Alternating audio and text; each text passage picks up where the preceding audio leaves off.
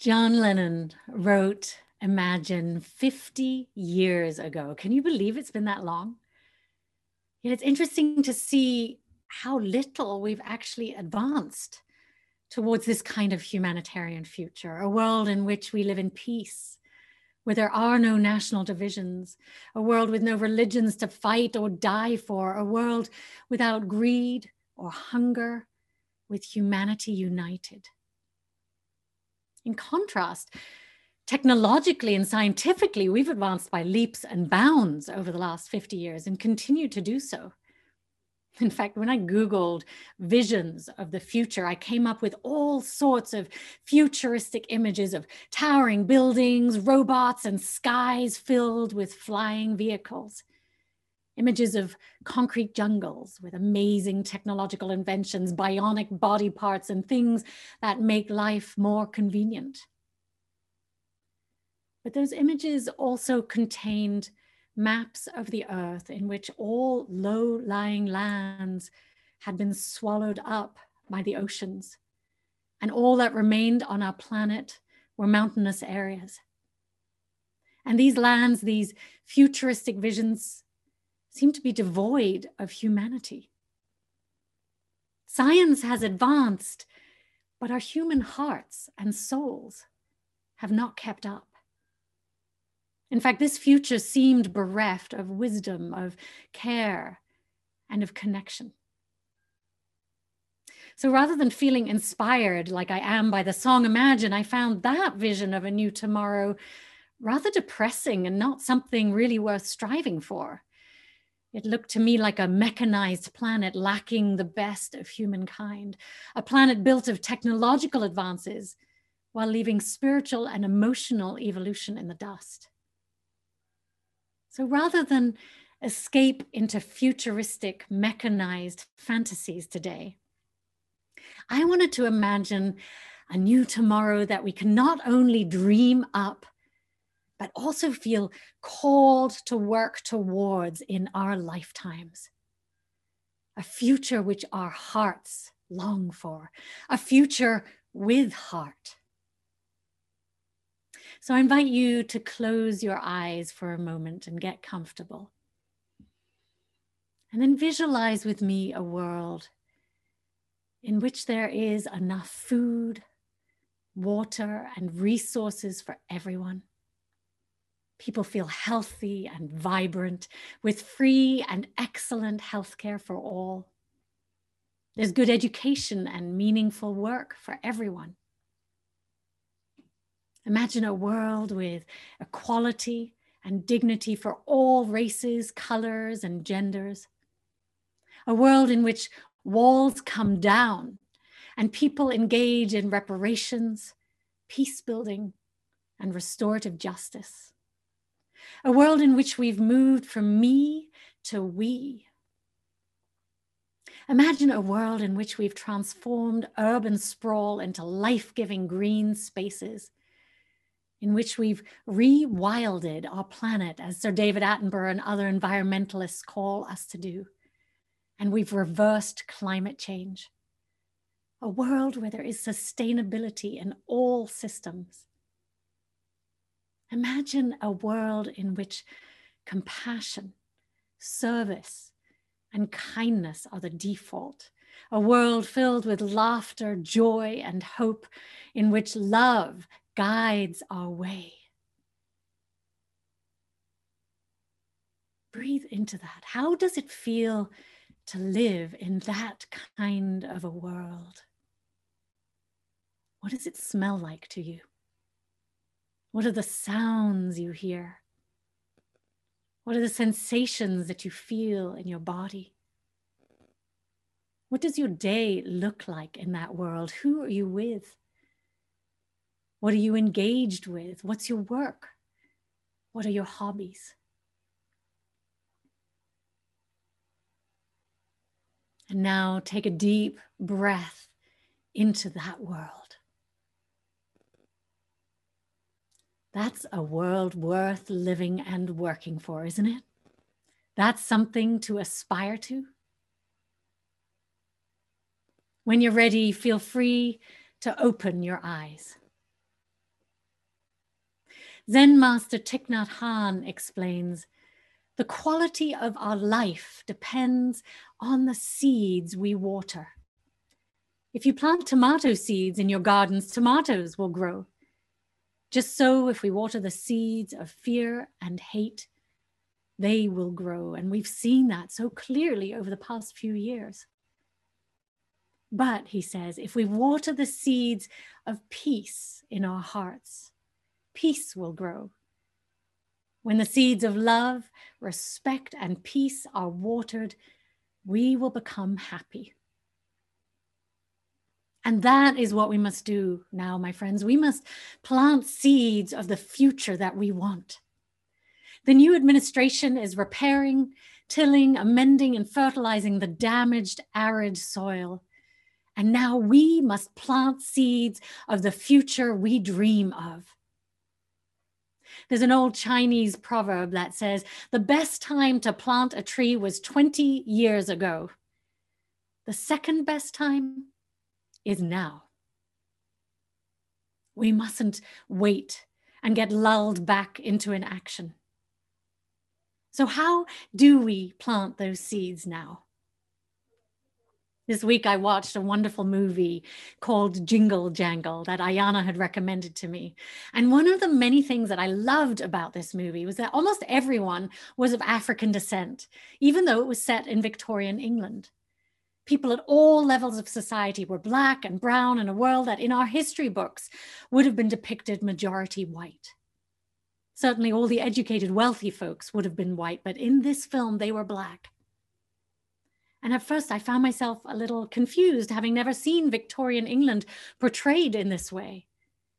And then I began to realize that so much of what we can imagine is shaped by what we see around us. Seeing a society in which people of African descent and people of color are treated equally, indeed are the kings and queens, helps us visualize and normalize such a world.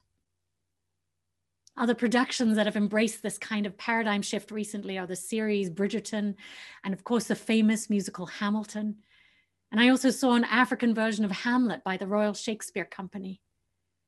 In all cases, characters that are traditionally depicted as white were played by people of color. And as I watch these, I realize how important it is to shift our classical perceptions of who can legitimately appear in historical dramas, because what was happening in society at that time in history was oppression, suppression, and the worst of mankind's domination, not a future we want to perpetuate. So what we get to experience in such works of art is a world rewritten in which everyone is equal and valued. And that kind of portrayal leads to normalizing. And we must encourage more depictions of races and cultures being equal so that we can collectively rewrite our biases. Just like Alexandria Ocasio-Cortez's story just now showed us a future that we can live into. What if our media more often pictured a world of our imagination, a world in which everyone is valued, celebrated, and given similar opportunities, so this paradigm can become part of our subconscious vision? It's almost like we need to reprogram our minds from the cruel, oppressive, and unkind history by depicting a past that inspires the future we want. We need to do the same in the way women are portrayed, seeing plentiful images of women as leaders and superheroes. We can use our media to inspire and normalize the world of our imagination, much like the movie Black Panther does. It depicts a flourishing society of powerful, wise Africans who lead white people with their advanced society. The movie Jingle Jangle ended with this phrase: if you believe, it's all possible. And I would add to that, if you believe, if you envision, and if you act, it's all possible. The way we imagine the future, my friends, can alter the way we act in the present. Wangari Maathai, the Nobel Prize-winning Kenyan activist, also envisioned a future of rewilding. She led the movement to plant millions of trees in the deforested lands of Africa and said there comes a time when humanity is called to shift to a new level of consciousness, to reach a higher moral ground, a time when we have to shed our fear and give hope to each other. This is such a time, my friends. This is a time for us to shift to a new level of consciousness. This is a time to move from fear to hope. These last 4 years have been enormously challenging and fear-ridden for so many of us. They were a time of tremendous pain, of suffering, trauma, and discord. A time in which the worst of humanity got to flourish. Yet strangely, I believe this traumatic period in our nation's history was perhaps necessary to wake us up to the work we need to do most urgently now. The work of repairing human hearts so that we can see our impact on one another and the planet. The work of opening our hearts so that we can feel our interconnectedness one with another. And the work of softening our hearts so we can see each other with kindness and treat each other with respect and compassion.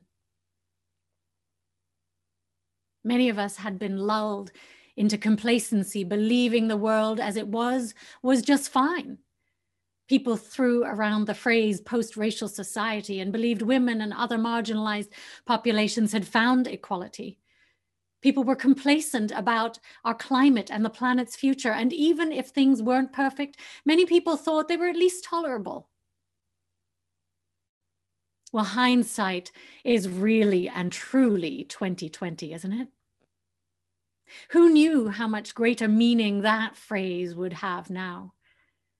These past few years have disabused us of many notions. They've clearly shown in dramatic fashion the distended underbelly of our culture, one in which prejudice, hatred, willful ignorance, and greed run rife. It's like fate grabbed us by the shoulders and shook us, saying, "Now do you see it? Now can you see the chronic dysfunction, the sickness that has been there all along?" Life has been like the ghost of Christmas future and woken us out of a terrifying vision that few of us want. Likewise, the pandemic, much as it is awful and scary and taking a horrendous toll on so many, it's also giving us a chance to re-envision our future. We're all experiencing life, our work, our families, our planet, and the many things we took for granted in a different way now. And much of what were false comforts will fade away as we begin to realize which activities and which relationships truly matter. What is of deepest value in life? What can help us build resilience, courage, joy, and love despite difficult times? So what shall we do upon awakening? My friends, we must not allow ourselves to go back to sleep. Can we promise that to one another? We must not be lulled into a false sense of security now that we have a more compassionate leader. We must remember the nightmare of the ghost of Christmas future that they have shown us. We must double down and work methodically with passion and care to make sure we never create such a time for ourselves, for our children, or our children's children again. One of my colleagues, Reverend Elizabeth Stevens, wrote a poem I'd like to share with you. Oh, my dear ones, I know you were hoping for a once and done, for an earthquake, a tidal wave, hoping that if we gave it our all, a single push would be enough. That after this, we could sink back into complacency, back into the comfort of our privilege. I confess in the secret corners of my heart, I wanted to believe it could be that easy, she writes, that justice would emerge as from an egg fully grown, not with wet down and weak wings. But beloveds, we are chipping away at a mountain, not a boulder. Calcified structures created to oppress, control, kill. Thousands of years with this stupid idea that some are more worthy, some deserve power by virtue of who they are, what they look like, which tribe they claim. Erosion is slow work, sweethearts. Celebrate the progress, the triumphs. Celebrate also the heartbreaking almosts. Breathe. Rest for a time. Then get up and turn again toward kindness, toward your neighbor in need, toward those who are still trapped in the stone. Tell them, I won't give up. Tell them, I am with you. Tell them, for you, I will eat rocks. For you, I will keep chewing, keep grinding until the mountain crumbles to dust.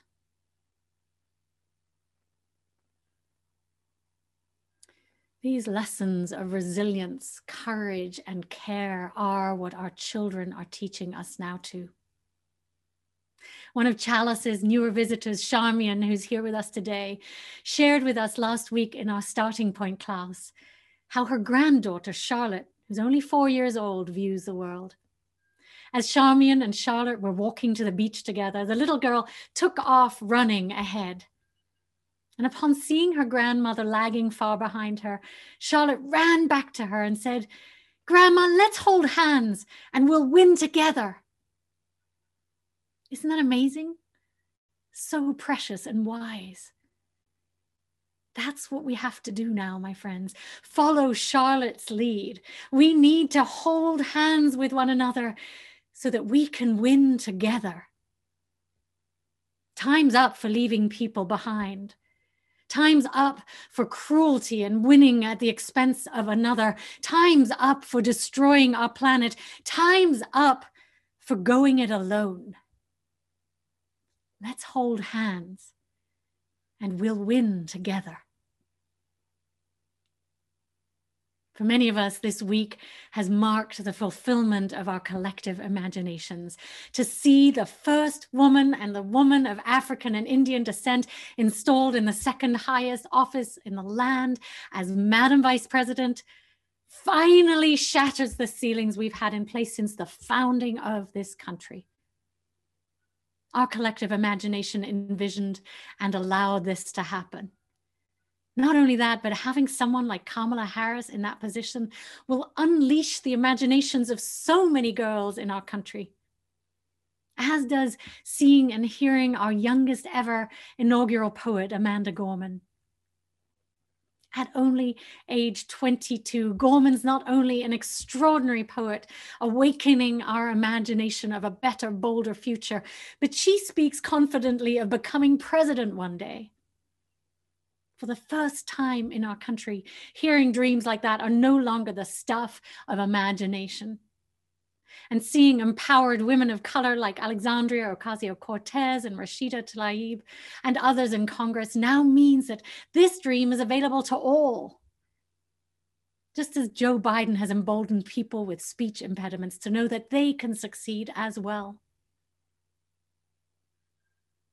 In Amanda Gorman's inaugural poem, The Hill We Climb, she said, "We are striving to forge a union with purpose, to compose a country committed to all cultures, colors, characters, and conditions of man. And so we lift our gaze not to what stands between us, but what stands before us. We close the divide because we know to put our future first, we must first put our differences aside." My friends, now is the time to put aside our differences so we can put our future first.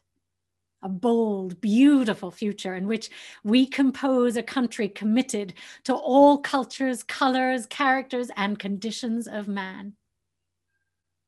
In fact, I heard from one of our wonderful young adult members yesterday, Aitana Sierra, who's with us too at worship today. And you've heard her speak in our worship services. Aitana wrote to me to say, as an undocumented immigrant myself, I have felt enormous relief staying updated on Biden's comprehensive immigration policies, as well as how important they are to him. I have more hope in my future than I thought I could before. Inspired by that future, she created this amazing painting that shows her sense of vision and hope now, and I want to share that with you now. Isn't it magnificent? This wonderful, empowered woman on horseback riding into our future. Thank you, Aitana, for sharing your gifts with us. Aitana, Amanda, Alexandria, such inspiring and visionary young women. I can't wait for them to lead our country.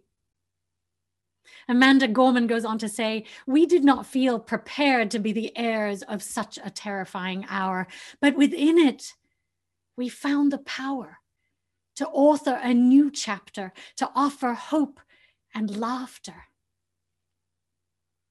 These last 4 years pushed us to the very edge of what we as a democracy and people could bear as our most precious values felt trampled. I cannot help but wonder if such extremes of destruction, lies, and horror were sadly necessary to awaken more of us into action. Without shadow, we do not yearn to emerge into the light. Without the evil and harm we witnessed over the last few years, would we have been stirred from our slumbers? Would we have realized the urgency of immediate action and relentless commitment as the only path to achieve a better world? Because we must not only lift one another up, we must save our planet's ability to sustain life, and we must do it now. There's not a moment to waste. Amanda, a true prophet, who like Greta Thunberg brings so much hope to our future, goes on to say, if we merge mercy with might and might with right, then love becomes our legacy and change our children's birthright. So let us leave behind a country better than the one we were left. In every corner called our country, our people, diverse and beautiful, will emerge battered and beautiful. When day comes, we step out of the shade, aflame and unafraid. The new dawn blooms as we free it, for there is always light, if only we're brave enough to see it. If only we're brave enough to be it. Wow. I'm proud to live in a world that has somehow produced an Amanda Gorman, a Greta Thunberg, an Alexandria Ocasio-Cortez, an Aitana Sierra, a Charlotte, a Charmian, an Ayanna Gaines, an Elizabeth Stevens, a Wangari Maathai, and a Vice President of the United States by the name of Kamala Harris. May we see their light and be inspired and brave enough to let our light shine. If you believe, if you envision, and if you act, it's all possible. My friends, may we hold hands and win together. And may we allow love to guide us and let it show us the way forward to a future beyond our wildest imaginings. Blessed be. Amen.